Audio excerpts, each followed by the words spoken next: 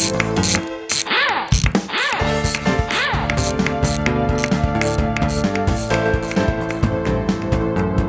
everybody, it is May 4th now? Can you believe it's May already? Where are your board game mechanics? I'm Joel, and with me as always, per the usual, is... Hey guys, what's going on? It is Jason. Hey, how you doing?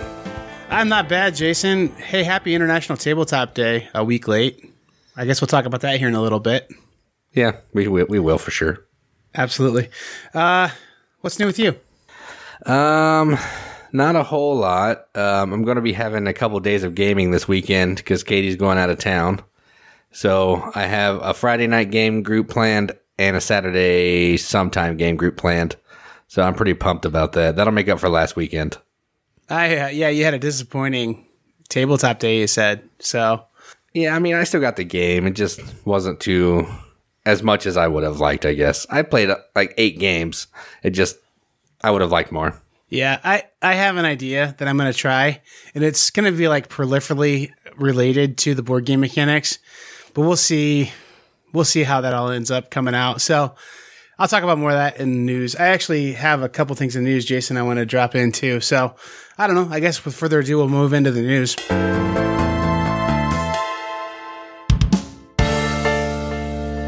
All right, so let's get started with the news. I just have a couple things I wanted to talk about, and it's just board game mechanic related. So we received a copy of Yard of the Month, and I've played it 4 times, I believe, and a review will be coming soon.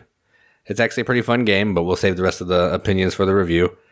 And also we have Pixel Glory Light and Shadow, which is a sequel to Pixel Glory, and that has been played 2 or 3 times, and a review will be coming on that as well shortly. Fun. In board game related news too, I'm going to mention this. I'm going to try and see, so pay attention to, probably it'll be on, I don't know if you can go live on the Riveted page, but if you can, I'll go live there because that's the little bit looser, less official branded page. But I'm going to try and do a Google Live Hangout. So look for a link sometime where we're going to do some tabletop role playing at some point. I think it'll be super loosely affiliated with the board game mechanics, but if you like what I do, I'm going to try and do an old Dungeon Crawl Classics campaign, and it's kind of fun. I'm going to play certainly with my brother who gets mentioned here a lot. Last time I played this game with him, a part of the random generated characters that you get is they have like a profession and they get some kind of item. So like a lot of people are farmers and you have a pitchfork that you can go and, hit people with. But right. One of his characters was a beggar. And so like it was randomly generated that one of his characters was a beggar, and he had a wooden bowl with cheese dip in it.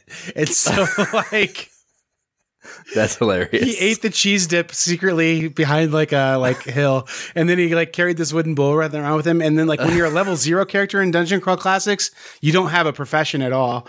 Like you just are a person. Well, then as soon as he hit level 1, he became like a sorcerer, and he spent the rest of his time trying to summon more cheese dip into his bowl. So I mean, that's the kind of stupid stuff that we do when we play this game. So if I don't know if it'll be Friday nights or Saturday nights, but I think we're going to try and do a couple times a month, just some stupid Google Live or Facebook Live role-playing game for a couple hours.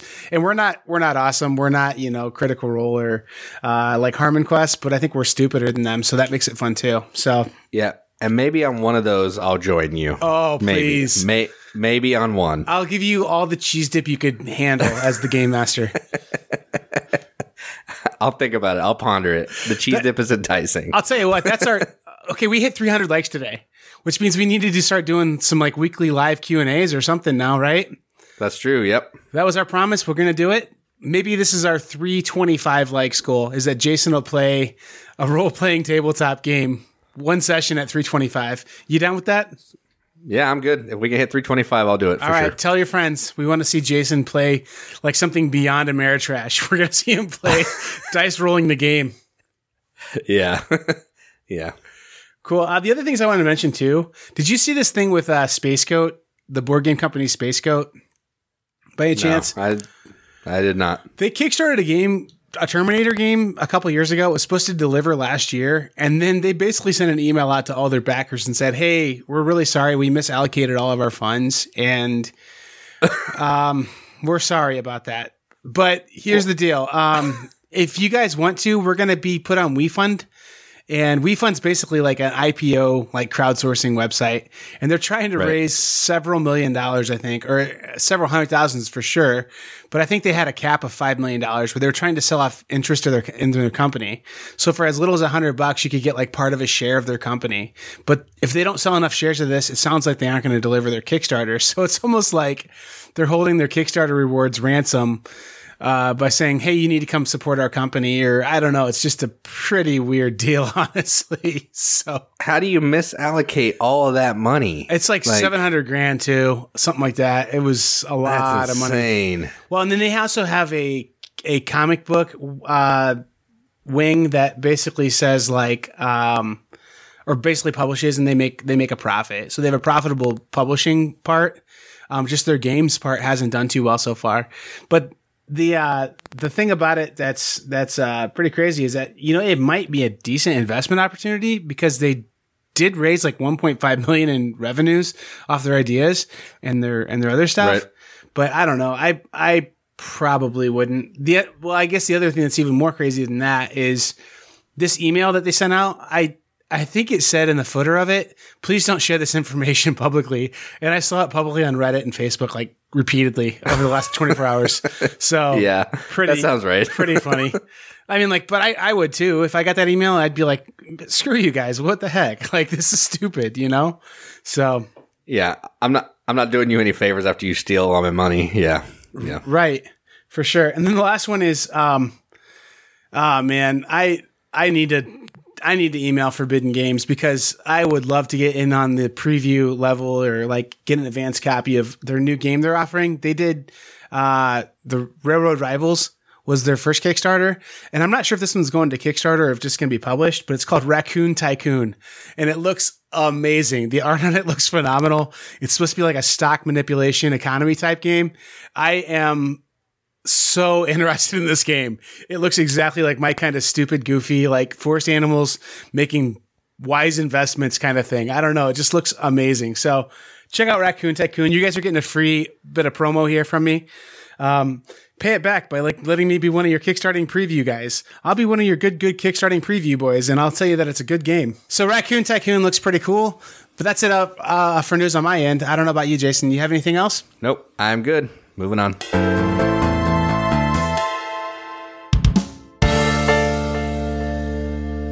So, Jason, you had a less than optimal day of tabletopping on Tabletop Day. Can you tell me about your woes a little bit? What did you get a chance to play at least? Well, one game that I got to play was actually before Tabletop Day, and I played London Dread with Katie. And I don't know if you've played that or know anything about that, but it's a co-op game where you're planning how you're going to defeat the game within like 8 to 12 minutes, depending on how hard you want to play it. And you're moving your little pieces around, visiting these cards to try to see if you have the correct personalities type to defeat the card. And then you're trying to meet certain plots so you can fight the big bad guy at the end. And then once you hit the bad guy at the end, you get a single roll. And depending on how you roll, you could win or you could lose. So you're trying to make sure you have enough dice that no matter how terribly you roll, you can still win. That sounds a little like Black Orchestra, where in Black Orchestra, you've got like you're building everything up to try and have that one roll be exactly what you want it to be. And then, oh boy, I hope it works. So the whole game is collecting the right dice. But I'm glad you mentioned this game because I think there was a really outstanding sale on it. And I thought, man, that looks kind of neat. So the fact that you played it and you thought it was at least decent to me sounds like it might be worth investigating. Yeah, I really did like it. And the thing that made the game really hard is the dice. They're 1 or 2/6, so 1/3 of the dice are success. So 4 sides of those dice are blank. So we rolled, I think, 12 dice at the end. We only had to get 4 successes to win, and we rolled 2 out of 15 dice. It was tough. And that's you can only roll rolling, man. Yeah, you could only roll 1 time too, which sucks. We had the whole game won, and then we were down to the last guy and we lost.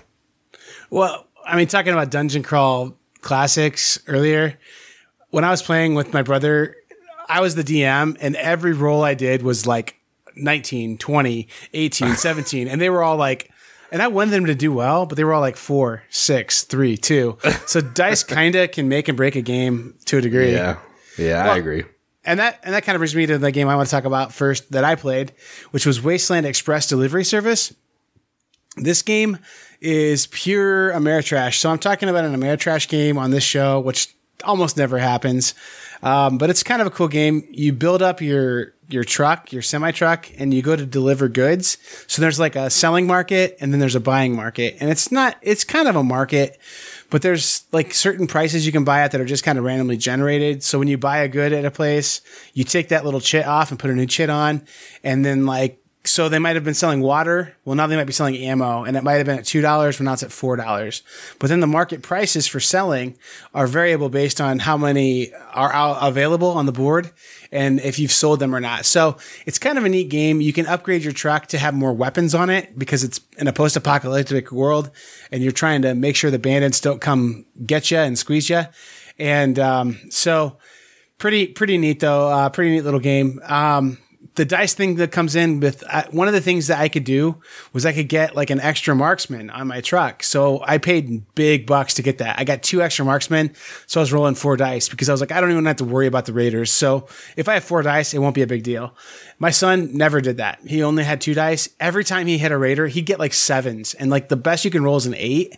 And the probability of rolling an 8 is 1 in 36. And the probability of rolling a 7 is like something like 4 out of 36.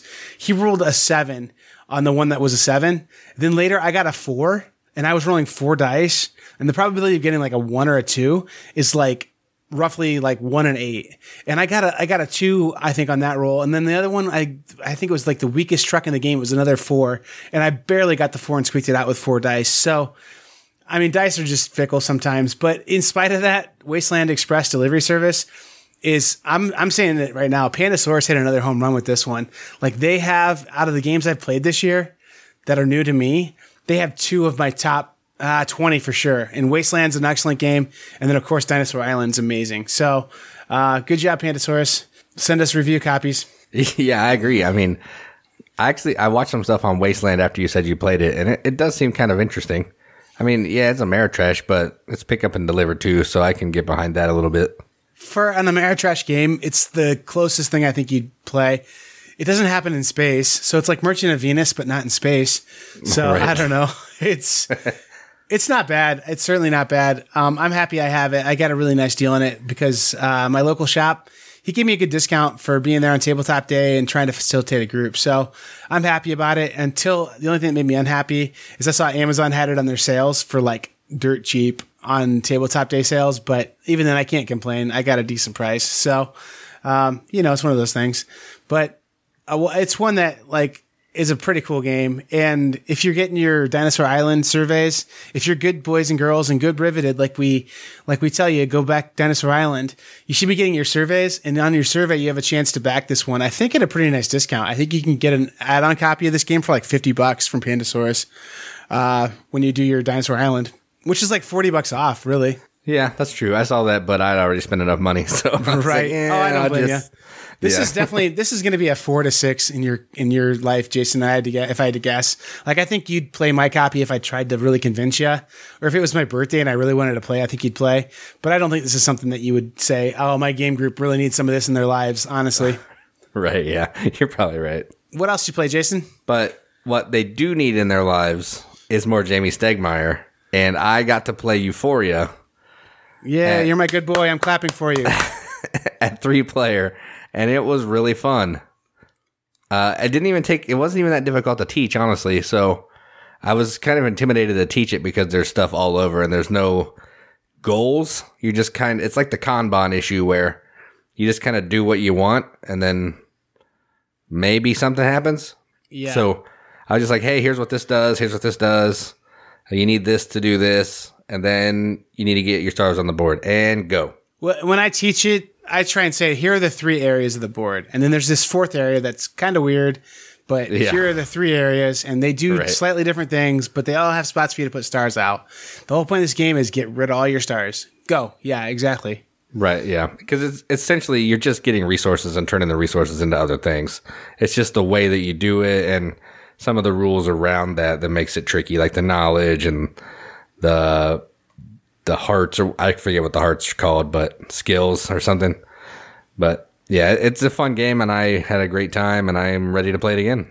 Do you put this between Viticulture and Scythe as far as where you rank the games from Stonemaier? Yeah, I'd probably say Viticulture, Euphoria, Scythe, then Charterstone. Yeah, I still haven't played Between Two Cities because I could be totally wrong. This is, again, hashtag convince the mechanics for us. That game, to me, I already have Quadropolis and I already have Suburbia in my collection, and I just don't see where... And I have a bunch of drafting games, so I just don't see the value of Between Two Cities. I know it's more of a filler than those games, but right. I don't see the need for it personally. I've heard good things, but I would say my rankings are pretty similar to yours, except for I think I'd flop Scythe and Euphoria.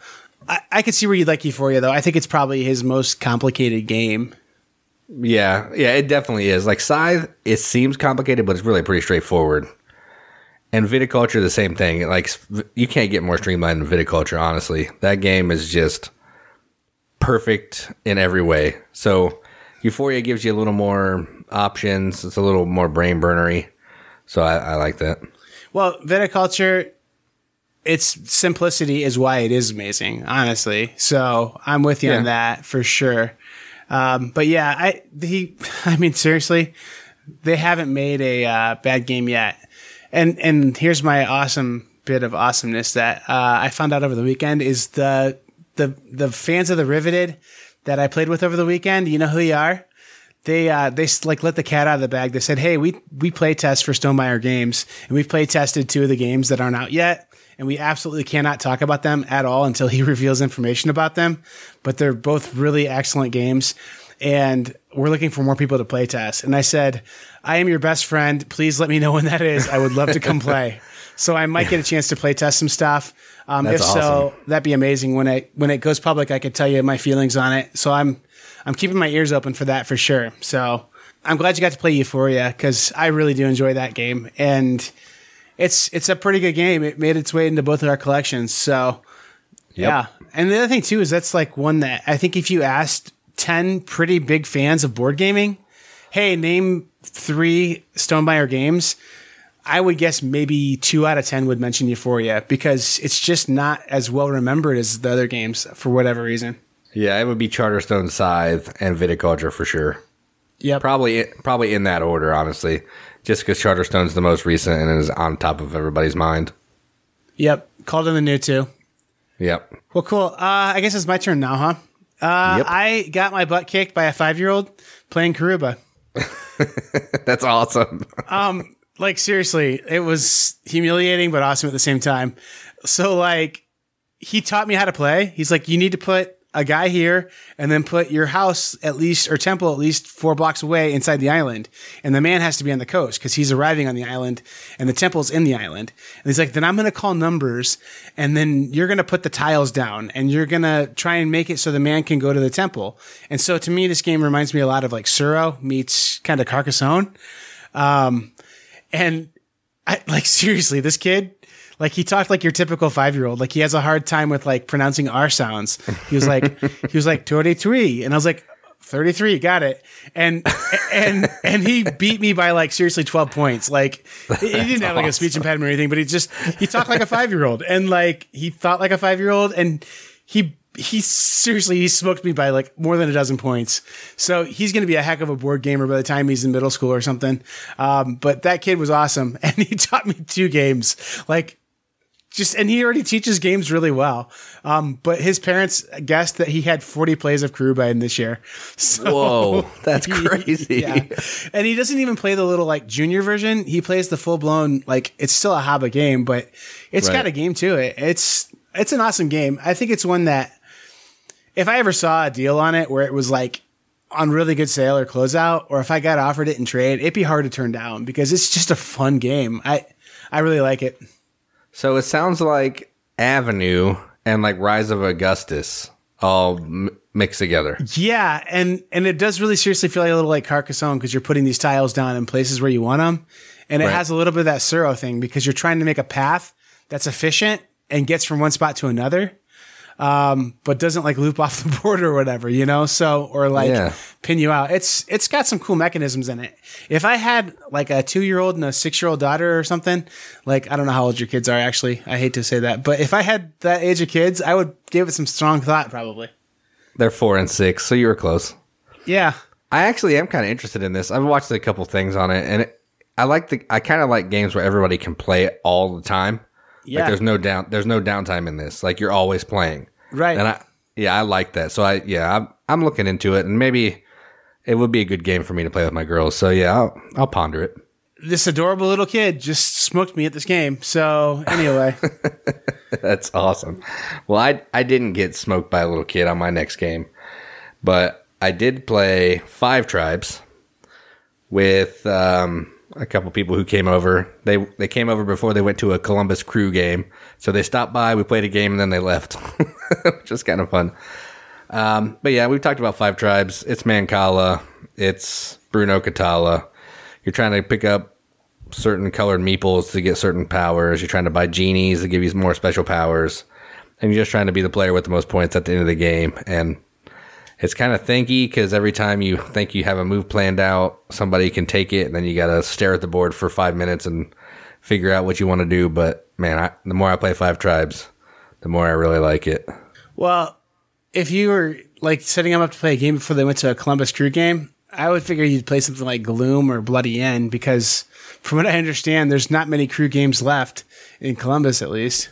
Yeah, I think the jury's still out. They're doing there's this radio station in Columbus that's doing this hashtag Save the Crew thing. Yeah. And the state's getting involved with like some legal suits against MLS saying, you know, we gave you tax money, so you have to give us an option to buy the team back before you sell it. Yeah, it's crazy. Huh. It's a crazy mess. Well, I mean, Columbus is an awesome sports town. I mean, you guys have Ohio State there. You have the Blue Jackets, the best team in any sport of any kind at all in all of history of mankind. And one of the better Ohio teams for sure. and then, I mean, like, I don't know, Columbus Crew, you'd think they'd be supported. And I can't see where Austin's going to do a better job supporting them than Columbus has, honestly. And I think if I remember right, they have the only or one of the only or the first dedicated MLS stadium to their team. So, I mean, like, I don't know. It feels bad. So anyway. Yeah, it is crazy. You should hear some of the radio people talk about it. You're listening to Crew Talk with Jason and Joel. Welcome to our podcast inside of a podcast. Hey, we can talk about whatever we want. It's our show. Yeah. So anyway, Panarin, I'm pretty happy about him. He's got a bright future with the Blue Jackets too. I'm excited to watch him grow and develop as a player. So Yep. Enough with jacket talk. All right, back to the board game. Board game mechanics. So yeah, that was Five Tribes. It was fun. And then, yeah. Yeah. I love Five Tribes. I think I like it better than Yamatai personally. I don't have the expansions. I don't have the artisans or anything. And I don't know. I guess I've never really seen a need for it, but I hear they're pretty good. Yeah, it adds like the purple people if you get one of them, and then like some roadblocks, so you have to think of your path that you're going around. Yeah. I mean, I just have the base game, and I still have a great time every time. So. It also introduces drafting and legacy elements, because every expansion has to do that now. Right. Well, my final game I want to talk about was a game that I was taught by a 5-year-old on tabletop day. I mean, we played some other stuff that I've talked about. I played Brewcrafters, which I always love. It's a great game. Played Spice Road, which is always excellent. But this one was new to me, and that was King Domino. I hadn't played it yet. I mean, I'd seen all the rage and stuff, and I didn't understand why people liked it better than Queen Domino until I played King Domino, because the core mechanisms in King Domino are so like just pure, and elegant's such an overused word, but that's like where my mind's going right now, is that they're just smooth, awesome mechanisms. And really, to be honest with you, I don't think adding anything to that game would add to the overall enjoyability of that game. I think it's just so, for the weight it is and the fun it is, it needs to stay right where it's at. And then just adding those extra buildings and stuff, not sure that is worth it, honestly. So, I don't know. There's probably people who love Queen Domino out there, But I understand for sure now the people who defend King Domino as being the game that you should just hang on to and have, and that the other stuff just kind of convolutes the game. And I think to me, it kind of matches the argument people had about King of Tokyo versus King of New York, where some people, myself included, like King of Tokyo better than King of New York, just because King of Tokyo is this simple, streamlined game that's really accessible. So I think the same argument exists with King Domino and Queen Domino. And only time will tell which one's around in 5 years, I guess.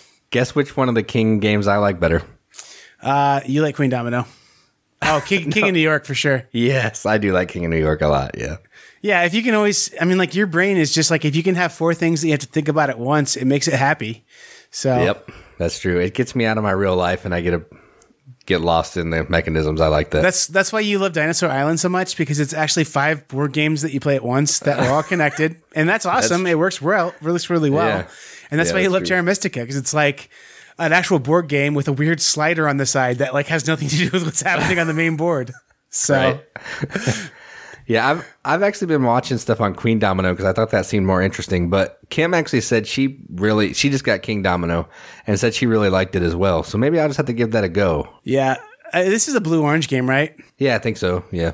All right, Blue Orange, I'm going to give you a free advertisement. Blue Orange Boys, the best games in all the world. They're happy boys. So with that free advertisement, you have to send me a giant-sized King Domino, because I said it out loud on a podcast. It has to happen. It's legally binding in U.S. courts. So I will get you my address here shortly, and you can send me that giant King Domino any day now. Looking forward to it.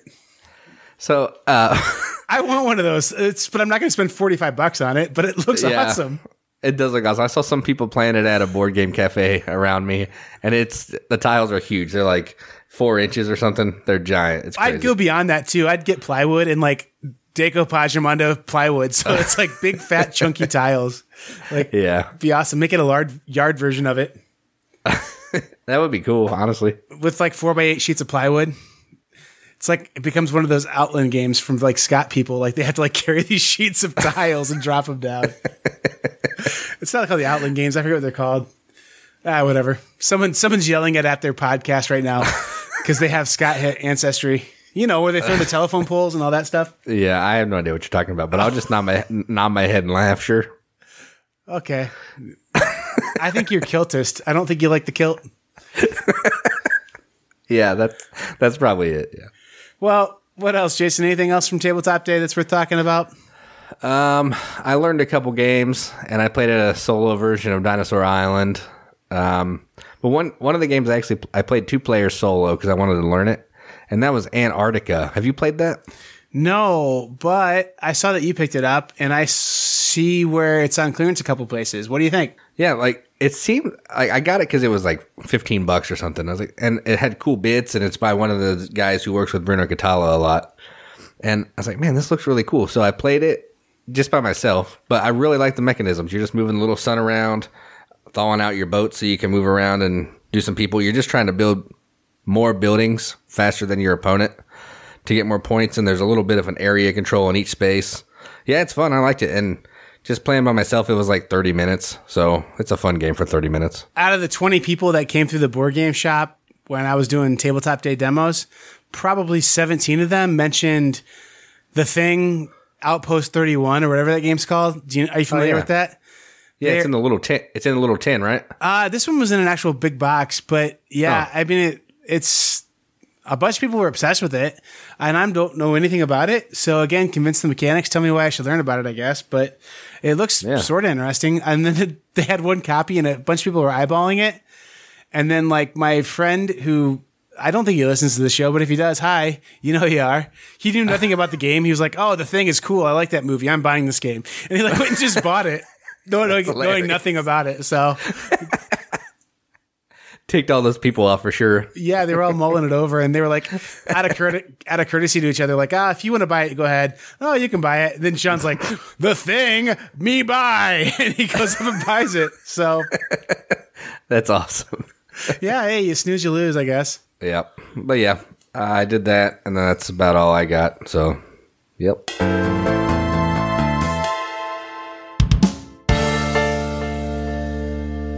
All right, guys. So for the feature, we have an interview with one of our super fans, Mr. Picorni, Mike Picorni, that is.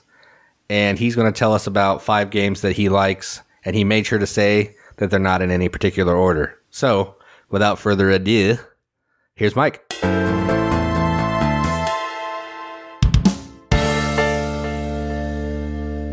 Hey guys, so Joel and me, Jason, are here with one of our biggest fans of all time, Mr. Mike Picorni. Hey, Mike. Hey, how's it going? Biggest fan of all time. It's clearly true. We have two super fans, and you're definitely one. I'm trying to figure out what that means. Like, I don't know. First guy in line for the bad Star Wars movie. I really kind of identify myself as #person0. I like that. You'll have to go back in the Wayback Machine and pull what episode that's out of. I don't even remember what episode that's out of. I think that was the beginning of tag all your friends so that we get more listeners. Oh, yeah, the friend campaign. Yeah. Yeah, you are patient 0, person 0 for sure. All right, so Mike, while you're on here, we wanted you to talk about your 5 favorite games, maybe just now of all time, whatever. Just your 5 favorite games. So go ahead and let us know, and then we'll give you some ribbing if we disagree. I'm sure you'll disagree, so I'll have to sit down for the ribbing. No particular order. The first game that I have on my list was Betrayal at the House on the Hill. It's we're a bunch of kids investigating a haunted house. What could possibly go wrong? And it has this, the house gets built randomly, and at some point someone turns traitor, and then they're all trying to kill each other. Well, one person's trying to kill the rest of us, and there's secret missions. I really love playing the game. It's hard for me to get it to the table because it requires at least 3 people, and sometimes getting 2 people to the table is a challenge for me. So, amen. I always try when I had a game day on International Tabletop Day last Saturday, I tried to get some people to play it, and I only had one person show up, and they said, "We're not going to play that game, are we?" I'm like, "There's only 2 of us, so no, we're not going to play that game." They called it that game, huh? Yeah, they called it that game. Have you played Betrayal at Baldur's Gate? I have not. I've seen it, but I haven't purchased it, and basically because of the same reason. It's like, well, what do I need another game that requires 3? Yeah, I feel you. I played this game once, and I thought, this is a game that is ripe for a Scooby-Doo theme. Like, seriously, I think if it was Scooby-Doo, it would actually be more entertaining, because at least you could play as, like, Velma or, like, Fred or whatever their names are. That'd be pretty sick. People have done that. You can see, like, they have little homebrew files that you can get Scooby-Doo for it, which is kind of awesome. And people even have directions on where to buy the right miniatures and stuff. So it's definitely a thing people do, for sure. That is awesome. That'd be cool. That would be very cool. I had this game. I had the old Avalon Hill Redbox edition of it. Yeah. And this is kind of a fun story. I don't know. I guess we'll call it fun. A weird little story about how, like, I used to be weird about stuff. Like, there's 2 tiles that have, like, sacrificial idols or something on them. And, like, I pasted up the thing to not have pentagrams on it because I was so, like, at one point I was so, like, freaked out by pentagrams. Okay. But then the game went out of print and it was worth, like, a lot of money. And I was like, man, that was really probably stupid of me to do because now I could, like, sell the game if it were not in terrible condition. But I think I did end up trading it away for something at some point. So I don't know. It's a game that I liked. Okay. I think Mansions of Madness for me personally has fired it, but it's cool. The only thing I complain about too on it, I don't know if they fixed this or not with the newest edition, but the edition I had these little clips on the edge that, like, seriously, if you, like, looked at them wrong, they popped off your cardboard and you were like, did I have, like, 7 on that or 6? I don't remember. That was the only thing that I, like, really complained about it. It is a fun, good time. It's not something that you're going to try and keep score and take super seriously. It's an experience. It's a dramatic, fun event, I would think, for sure. I had the old edition. I have the new edition also, and with the expansion, they didn't really fix the clips issue. It's a little better, but not much better. The other thing that really happens with this game is like it can be, like, really one-sided one way or the other. Like, oh, the traitor has everything they need, and the heroes have nothing that they need. So it's just like, it's like all fall down, or it's the other way around. So sometimes the game gets really kind of one-sided and no fun, which I think is what people mostly object to. I was on an episode of the old Dice Tower Showdown that used to be around. I don't think it's even a thing really anymore. But on that episode, they did Mansions of Madness versus Betrayal at the House on the Hill. And the guy that was defending Betrayal said, well, it's like watching a movie. And the guy that I was on the team with said, yeah, like every movie where midway through the movie, people change like scripts and they decide differently on what roles they're going to play. Well, I do like my B horror movies, so it goes right along with it. So I have no problem with this game, though, Mike. It's a fun game for sure. Yeah, I played it once, and I thought this is fun for about 30 minutes. And then once the trader came in, it took like an hour and a half. I was like, yeah, I'm done. Because I wasn't the trader, so we were just getting destroyed for an hour and a half. So, yeah, I was done. Yeah. But I've been on the short end of the stick a few times, so I get you. Yeah. It is fun. It's just fun hanging out with people, making the story ridiculous. I mean, it was a fun game. I wouldn't mind playing it again, but it's not something that I don't think I would ask to play. But if somebody brought it over, I may give it a shot. All right, so I'll go on to the next one. And that's Flashpoint Fire Rescue. And this is the game. This game I bought was my first Kickstarter game. So I think that was 2011 when it came out. And pretty much got drawn into it because I'm a firefighter. So, hey, this is like the only firefighting game that I was aware of. And every time I bring this out, people just love to play it. It's fully cooperative, and everyone just kind of gets into it. I mean, I have a lot of firefighter friends, so they like it too. I probably have all of the expansions. There's probably a couple out that I don't have, but I only really end up playing the base version because that's what everyone likes. So.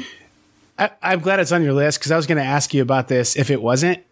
But as a firefighter, if you thought it was, even remotely inaccurate representation of being a firefighter, I mean, like when you guys go fight fires, do you have to roll dice before you go in to know where the fire's at? Or well, we don't roll actual dice, but sometimes it happens.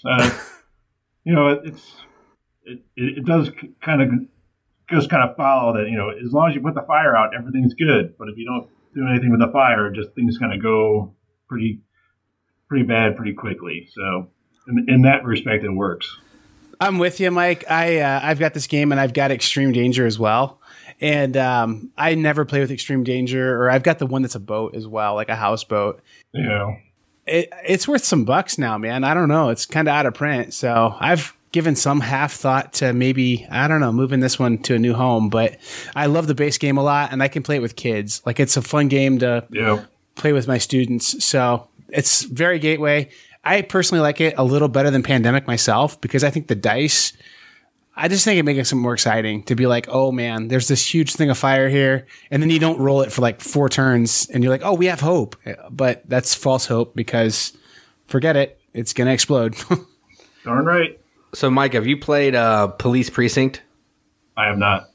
I was just going to see how this game compared to that because I like Police Precinct, but I've never played Flashpoint.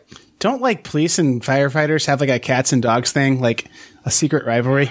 If they scored higher on the test, then they would have been firemen. So,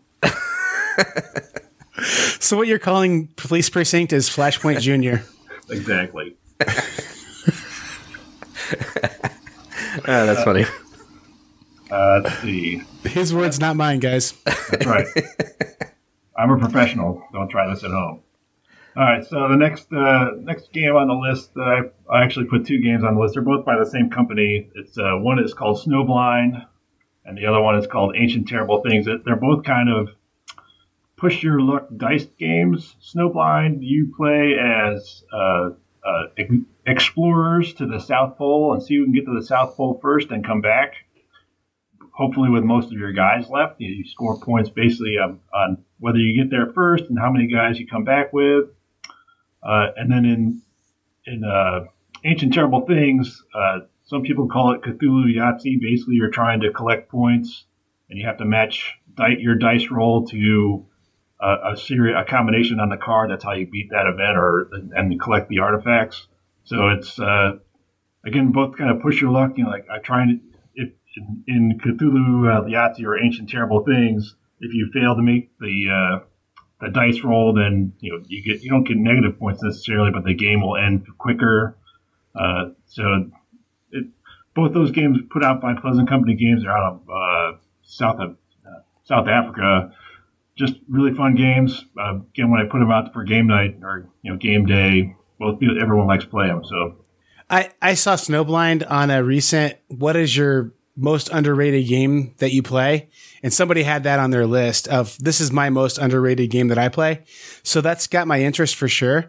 But then the other thing is it was like they did a link, and when there's a link on, I think it was on Reddit or maybe it was on Board Game Geek, maybe it was on Facebook even, it had a little like thumbnail of that game or referencing that game, and it had like a Yeti with huge eyeballs. So I didn't click on the link to see if that's the actual art in the game, but is there like a Yeti person with huge eyeballs on the front of the box? Not on Snowblind. I think I think most of their artwork is like guys in like parkas. I mean, you can't even like see people's faces. That explains the virus I have on my computer now. Could be. I don't know what you're clicking on the internet, so. Yeah. I might not want to know. Yeah. How often do you play Ancient Terrible Things? Because I've actually been wanting this game, but I didn't know if it loses its luster after a few plays, or if it's cool every time, or. It doesn't get to the table that often, and mostly it's a function of, it's a competitive type game, and a lot of the games that I play are solo only, or have solo abilities, and when I get people together, I suggest it, and they don't really go for it. I feel like there's enough variability in the cards and events that you would have at least an extended time to play it, or the replayability is pretty good, but right, hard to know. All right, cool. There was an expansion which I did get, and basically added more cards to it. So I think the replayability is there. It's just there's only so much time in the day to play a game. So. Right, yeah, that's true. The next game I had on my list was Runebound, second edition. I played the junk out of that game, at least the second edition version. Just big into adventuring and lots of story. I actually ended up playing the solo, somebody's solo version of it, that I got on Board Game Geek. I played it a ton, and I just would set it up and I would let it go and play and play and play and play. This was before I had cats, but I have the third edition and I've played it a couple of times. Hasn't displaced the second edition yet. So, and plus I have other games that have the same kind of itch, the same kind of scratch, which is Gloom of Killforth. I have that. I got Pathfinder Adventure Card Game. I have a couple of trying to think what the Widow's Wood, which is put out by Privateer Press. I mean, there's all kinds of adventuring games which I end up getting into. So, does this game have minis in it? It has minis, but basically just to represent your one adventurer or the adventurers if you're playing multiple players. So that's it. Otherwise, It's cardboard. Yeah, it's a deck builder at its core. Is that right? No, it's really just kind of you're going around and you're trying to basically buff up your guy to fight the end boss. There's not really a deck. You would buy equipment or get experience to improve your stats. There's not really a deck building part of it like you would have in like an Ascension or Hero Realms or anything like that. Okay. Huh. I know this one has been around for a while, and I know a lot of people do like it. I've just never had a chance really to play it yet myself, personally. So I can't really comment. I've stumped you. Yeah, this actually seems like it's kind of interesting to me, especially now that I know it doesn't have minis. So that's a little more enticing. The third edition, instead of rolling dice for combat, they have this, lack of better, they call them combat tokens, but I call them pogs. So you're flipping pogs to basically do a combat result. With the expansion that came out for the Unbreakable Bonds, basically makes it make it a solo game or co-op, and it has an AI for all the monsters that you encounter. In the base game, you can play it solo. You just have to you have to run the monsters yourself. This is Fantasy Flight, right? That's right. That's interesting. Yeah, I may have to look into this one a little bit. I think my wife would like it, actually. And Mike's number one game, he alluded to it, was Pogs. All right, go ahead, Mike. Talk about Pogs. Well, I have a huge collection of slammers. You must have been alive in the 90s. And not much else. That's it. Do you remember when people used to trade slammers and pogs during like school? Do you remember that? I remember it. I was not a participant. I knew of it. I sadly participated, and that makes me hate my life a little bit. It's fine. It's fine.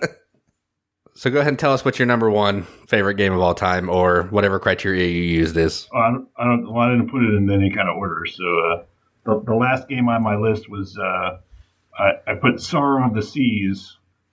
When I went to Gen Con, that was a while ago. The only time I've been to Gen Con, I found out about Sorrow, the game period, and it was kind of interesting. It was like, yeah, it's kind of neat, and the pathfinding through. But then I found out about Sorrow of the Seas, and that really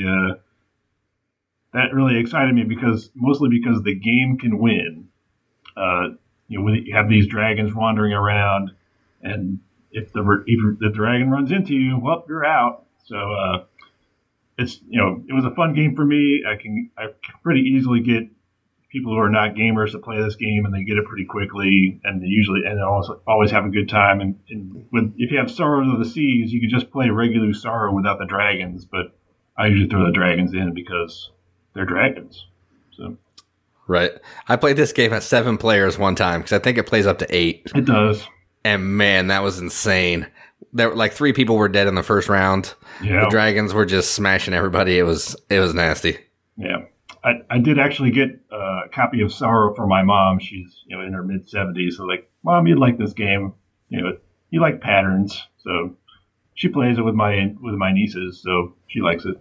That's true. I didn't think about that. I feel like that would be a good like grandparent game, for like the holidays. Yeah, that's a good idea, actually. Sorta, but this is one of those games like Carcassonne and like Ticket to Ride, where when you play it the first 4 times with someone, you're really kind. You're like, look at that neat long path you made. And then every other time you play it, you're like, I'm going to run you off the edge of the world and kill you. Yeah, that's true. But if you're playing games for the holidays, that's usually what happens. Like first day is like everyone's happy to see each other, and then by the end, it's like, when are you leaving? Yeah. That's funny. The parallels are there for sure. So cool. That's my top 5-ish games. That's cool, Mike. Thanks for coming on. We probably should ask you a few like weird questions before we let you go, I'm guessing. Well, I got some weird questions for you too, so I came prepared. Oh, we'll take them. Why don't you fire first so I can know what kind of rated PG material I can get into? So, hot dogs. No, heck no, or sure whatever. I love hot dogs. Well, I do too. Well, I guess the other part is that with or without ketchup. No ketchup here. Without ketchup. All right. We live close to Chicago, or I do at least, and I think that like they put hot dog puree into baby bottles in Chicago. So I'm not positive of that, but I'm pretty sure that's true. Yeah. So pizza, thin crust, or deep dish? I'm going to go back to Chicago style, man. I know you're probably a New York style guy yourself over there on the East Coast, but. Yep. Thin pizza for me. I don't really like thin crust either. So give me the deep dish stuff. We're ganging up on you, Picorni. Well, And then the last one I got is it soda or is it pop? It's Mountain Dew. That's what it is. It's soda pop. Soda pop. Not Coke, I guess. Yeah, I think I call it soda as well. Yeah, your fascination with us mostly is that we're Midwesterners, isn't it? Well, I did go to school in Grinnell, Iowa, and the first week that I was there, I went to the grocery store to buy a 12-pack of Coca-Cola, and the young girl behind the check stand said, "Would you like your pop in a sack?" And it took me a long time to figure out what that meant. And then, like, when you say to buy a 12-pack of Cokes, like, what kind of Cokes were they? Were they actually Coca-Cola Coke? It was actually Coca-Cola Coke, so yeah. Yeah. Good They do work. like to call everything Coke. Good work. That's funny. So tell us a cool, heroic firefighting story. Is there anything you can tell us? Have you done like something cool before? Like, okay, don't tell us something like, I'm sure that you've got plenty of heartrending, like heroic stories, but tell us something that's going to make people be like, oh, Mike's a cool guy. Like where you saved a cat from a tree or something like that, like stereotypical. I did save a cat from a tree once. Well, I didn't personally do it because I'm not the one who's going to try and grab a cat who's upset about being up in a tree. We did get called for a cat in a tree, and I was driving the ladder truck. And we rolled up there. We put the rookie in some turnout gear, had him climb the ladder to grab this cat, and the cat tore him to ribbons. So yeah, we're not doing that. And now he's a police officer. I'm not really sure. Maybe he is. That's hilarious. Did you get a chance to play anything last weekend for tabletop weekend, Corny? The games I played on tabletop day, I played Portal of Heroes, which is a little card game. You're trying to basically get heroes, activate heroes to your side, and they're worth points. The first person to get the 12 points is the winner. And then we played a few rounds of Village Pillage because I still have my print and play version. So that game is really good. Like the more I play that game, the more I really like it. That is a fun little game. It was fun. The person I had over, she had her toddler with her, so we needed games that were not super intense because we had to kind of make sure that he wasn't ripping the house up. Right, yeah. That makes sense. I had a question, but I lost it, Mike. Do people call you Picorni? Is that they do? Yeah, I'm. My last name's Kratzer, and so pretty much that's been my name my whole life. It's just the benefit of having one of those crazy last names. Smith over there doesn't know what we're talking about. Oh yeah, people can call me Smitty because it's cool, and that's how I roll. But I don't really. People call me Jason because that's my name. He gets really mad at Smitty. Smitty was my grandpa, y'all. Well, we have a few Smiths on the fire department, and some of them are Smitties. So yeah, I mean it's easy. It's an easy name to go with when your last name's Smith. Do you have any? I'm going to get back to real questions here. Do you have anything you're looking forward to getting yet, or anything you've kickstarted recently? I probably have like a dozen or so games that I'm waiting on. Let's see.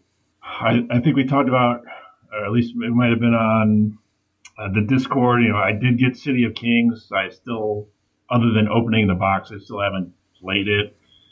I have Vast. I haven't played that yet either. I like Vast. Vast is a good game.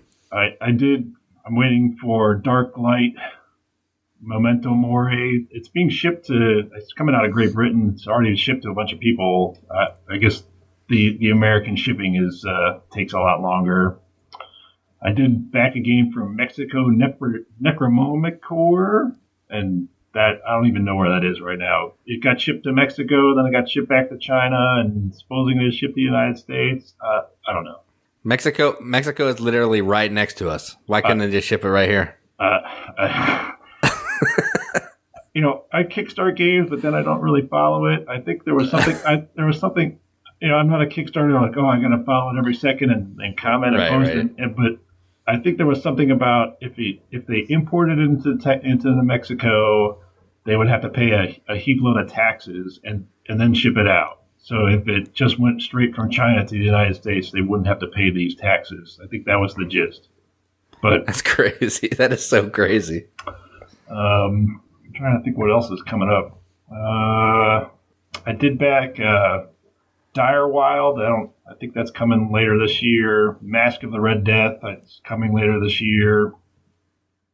So all the Gloom of Kill 4th expansions are coming. So. Mike, you were the anti-Jason when it comes to board gaming. Oh, yeah? I was listening to you talking. I was like, yeah, I didn't back any of these or look at any of these. I'm a little more of a balance. I will play an Ameritrash game every once in a while, but man, these games are all ones that I've not heard Jason rave like a lunatic about. So I played in a little Ameritrash this weekend for you, Corny. So I played Wasteland Express Delivery. Okay. I don't know if you've ever played that one or not, but that's real cool. Like, it's Mad Max the board game, but they couldn't get the licensing rights, is what I've determined. It's pretty cool, though. You're driving like a post-apocalyptic semi-truck across the wasteland. It's like Borderlands and Mad Max kind of go together and make this kind of cool, like, shoot stuff with your semi-truck and make people happy because you brought them water, but not super happy because you charged them a lot of money for it. So it's a pretty cool game, though. You build these semi-trucks and just drive them across the desert and all kinds of fun stuff. So I don't know if it's if you're in a Amerithrasher, I'm going to use the politically correct term, I guess, for it now. It's a pretty cool little game. I think I saw the game on the Kickstarter and I was interested, but I ultimately didn't back it. I think I was at this. I already got too much money spent in Kickstarter. I gotta cut it back a little bit. I too played some Ameritrash. What do you think about that? I played Pixel Glory, huh? That's a dungeon crawl. Good for you. Good for you. Jason, here's Jason for you. I too played some Ameritrash games this weekend. I played Euphoria. That's kind of trashy. I mean, there's some fighting. You're bumping people off of spots. I mean, come on. Give me something. Hey, the real question I was going to ask you earlier, Mike, was when you guys have the downtime at the station, do you ever get the guys to play a board game? I have not. I work at a pretty busy station, so that having time at the station doesn't really lend itself to it. But other stations that I've been to, I've seen them play games that usually involves like poker. I don't know if that's allowed, but it happens. Well, I mean, like, I guess my stereotypes being here in like the more rural areas, whenever I've gone to tour like a fire station with my like students or even as a student, they always talk about like whenever there's extra time, you do A, B, and C. And that's because here in Indiana, there probably is extra time for your if you're a firefighter and there's not a lot going on. But I guess there probably are some downtimes, but I'll bet you guys stay pretty busy where you're at. Yeah, I work at a station that's right outside a large retirement community, and they seem to have a problem with gravity sometimes, so we got to help them back up. That could be worse, I guess. Well, hey, Mike, thanks for doing what you do as a firefighter. I don't think you guys get the appreciation that, you deserve. You guys have just as dangerous a job as, the soldiers out there and podcasters. We face all kinds of peril when it comes to paper cuts and strained vocal cords.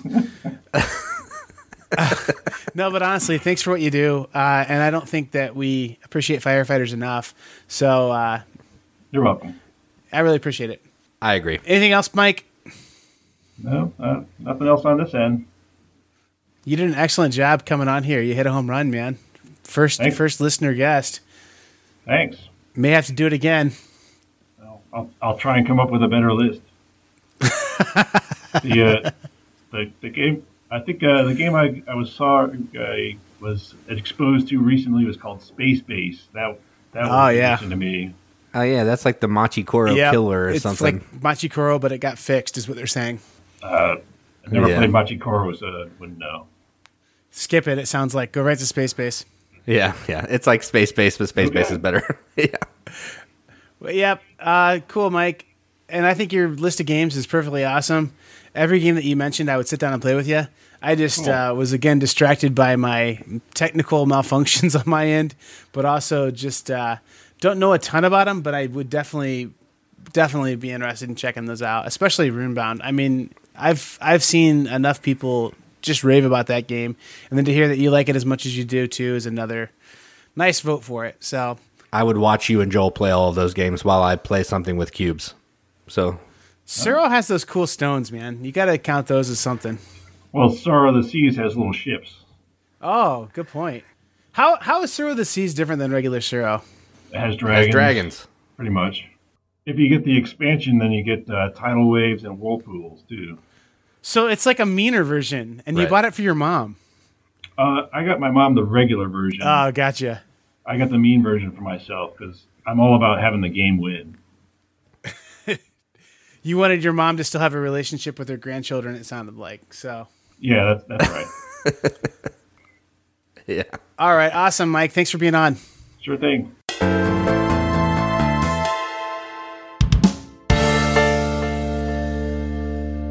All right. So, yeah, Mike is a cool guy.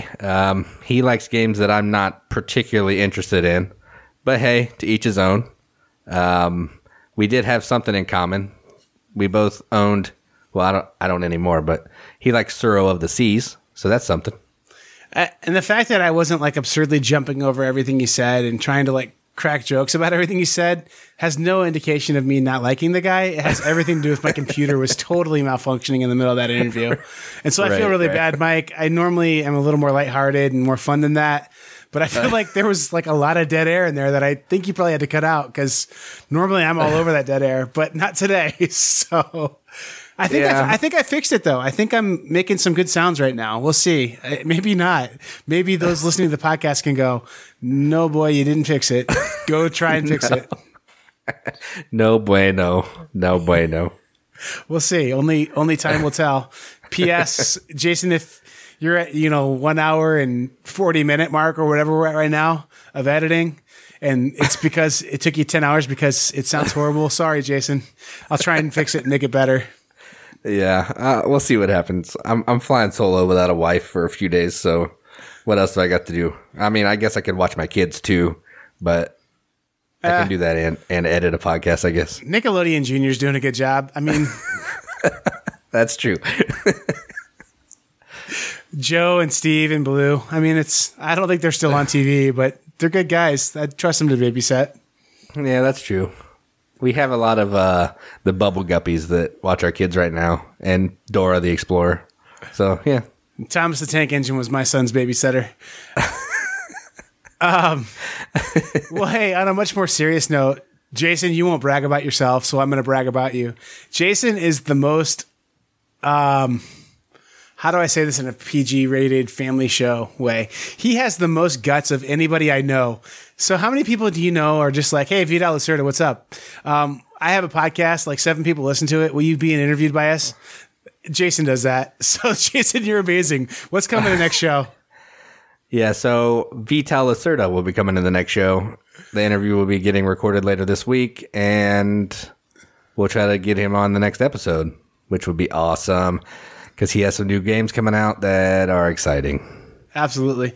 And like, there's a really funny story about this thing that happened one time. Once I had this friend who was like obsessed with this board game designer, and he didn't really have any personal days off. And this board game designer lived in Portugal. So like he needed to be interviewed during the day. And the other guy who kind of likes him, like had some personal days he could take. So he took one and could interview him during the day. And it was kind of like crazy that the guy who kind of likes this board game designer, unnamed, from Portugal, like ended up doing the interview. So whereas the other one's like, it'd be like me trying to interview like, it'd be like, hey Joel, do you want to interview the late Chris Farley? Yeah, please. I mean, like, I don't know, one of my heroes. Is that sad that Chris Farley was my go-to hero? Hey, he's awesome. There's no harm in loving Chris Farley. He's hilarious. Well, was hilarious. Yeah, it's too bad. I wish you were in on the Vidal interview too, but I'm really excited to get a chance to talk to him. So, yeah, you'll get to talk to Stefan Feld after he forgives us and drops the restraining order. Yeah, I think, maybe after the last couple episodes, we've mended some of those fences, and we'll see. But, I mean, we'll get Kramer and Kiesling on at some point, or, Reiner Knizia or Alan Moon, and we'll have to, like, get our bleep button out for Alan Moon. So right. I don't know if you heard that story or not, but that's a pretty fun story I just heard over the weekend, too. Yeah, he'll tell that fish joke or the cooking joke with the priest. Yeah. Yeah. That's such a funny story. Those people who don't know, Dice Tower is a super family-friendly show, and, like, I guess at Dice Tower Live last year at Gen Con, he told a really filthy joke. Yeah. Steve Bodicor like literally had to pry the microphone out of his hands. Yeah. Oh boy. I just don't even understand why he would do that. He knows like what the Dice Tower is. Yeah. If you're Alan Moon, you do what you want to do. That's true. Who's going to stop you? Certainly not Days of Wonder. They're like, hey, buddy, let us have that Ticket to Ride license. We love you. Yeah. I mean, hey, whatever, man. Sometimes you just got to tell a filthy joke in front of a family, I guess. I guess. Here's the thing. I love Alan Moon. He's one of my favorite designers. Airlines Europe is an amazing game. Ink and Gold's amazing. Freight Train, is a pretty awesome game. Freight Yard's the ripoff. Maybe that's why he told a dirty joke. He was like, Freight Yard's getting so much love, and Freight Train, my game, doesn't get the love. Like, I'm going to tell a dirty joke. Well, I guess we can scratch Alan Moon off the list of people that'll be on our show now. Yeah. We're making the field smaller for sure. Yeah. All right. Well, hey, thanks for listening to this point. Actually, this show may have only been about 30 minutes long by the time Jason edited it. So yeah, we'll see what happens. Thanks for listening. Talk to you later, or whatever. I guess I won't talk to you later, but I'll read your post on the Riveted. And we'll talk at you later. How about that? Oh, that sounded like a smooth FM DJ. All right, see you guys later.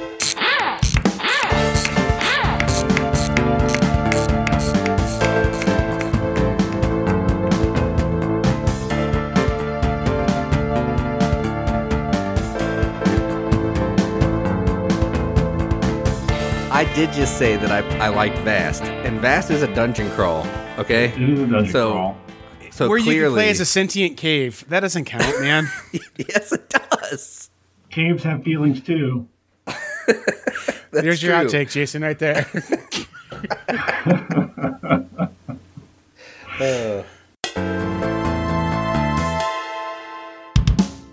Yeah. And I mean, like, I got rid of the pillow. So, I mean, that was a good sign of trust, I think. Yeah, I bought it from you, I think. Yeah. It's going to be laying right next to me when Katie's on vacation. You made it weird now. I just played board games with it. Yeah, I might have to edit that last statement out. Yep, those of you who waited for the outtakes part, that probably made it there. Good job. Way to listen all the way to the outtakes. Oh, man.